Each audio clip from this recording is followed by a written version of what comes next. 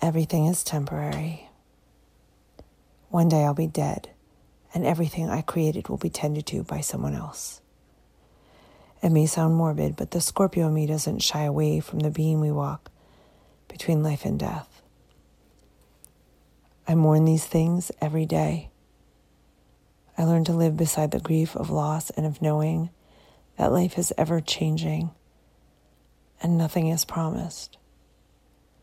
Yet as I look at the trees I planted and the rooms I created, I feel a strong sadness at the idea of walking away. The 15-foot sycamore tree that I planted as a sapling will continue to shade this lawn, but it won't be mine.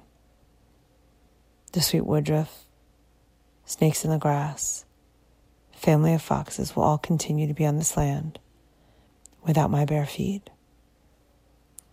I raised my son in this house. I lived here when I lost the last of my grandparents. The rose bush planted in honor of my grandmother's life, a gift from my sister-in-law, continues to bloom. The Halloween parties held annually for my son were in this backyard. I sat in this kitchen talking for many sleepless nights to my friend Carly about things. I spent hundreds of nights around the fire pit under the tree beneath my bedroom window in this house. My son brought his friends here, his first love here. He rode bikes in the street outside the windows of my living room. We gathered here with friends, old loves, family. Here I cried. Here I laughed. Here I let go. These walls hold more than my conscious mind remembers. Walking away is hard, but so is staying.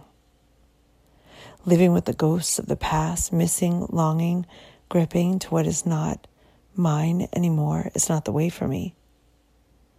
Actually, it is naturally the way for me, but so is anxiety and fear.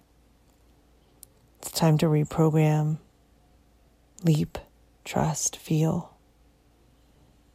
I'm really living outside of the space of what's comfortable to me in this moment. I'm leaving this house, these walls, that one nail that always stands up in the hall downstairs and snags my sock. The endless light moments that leave me breathless. And the acres of trees. I'll cry. I'll miss. I'll move on. Because really, if we can do that, we can do anything. I'm Tiffany Curran. Thanks for listening.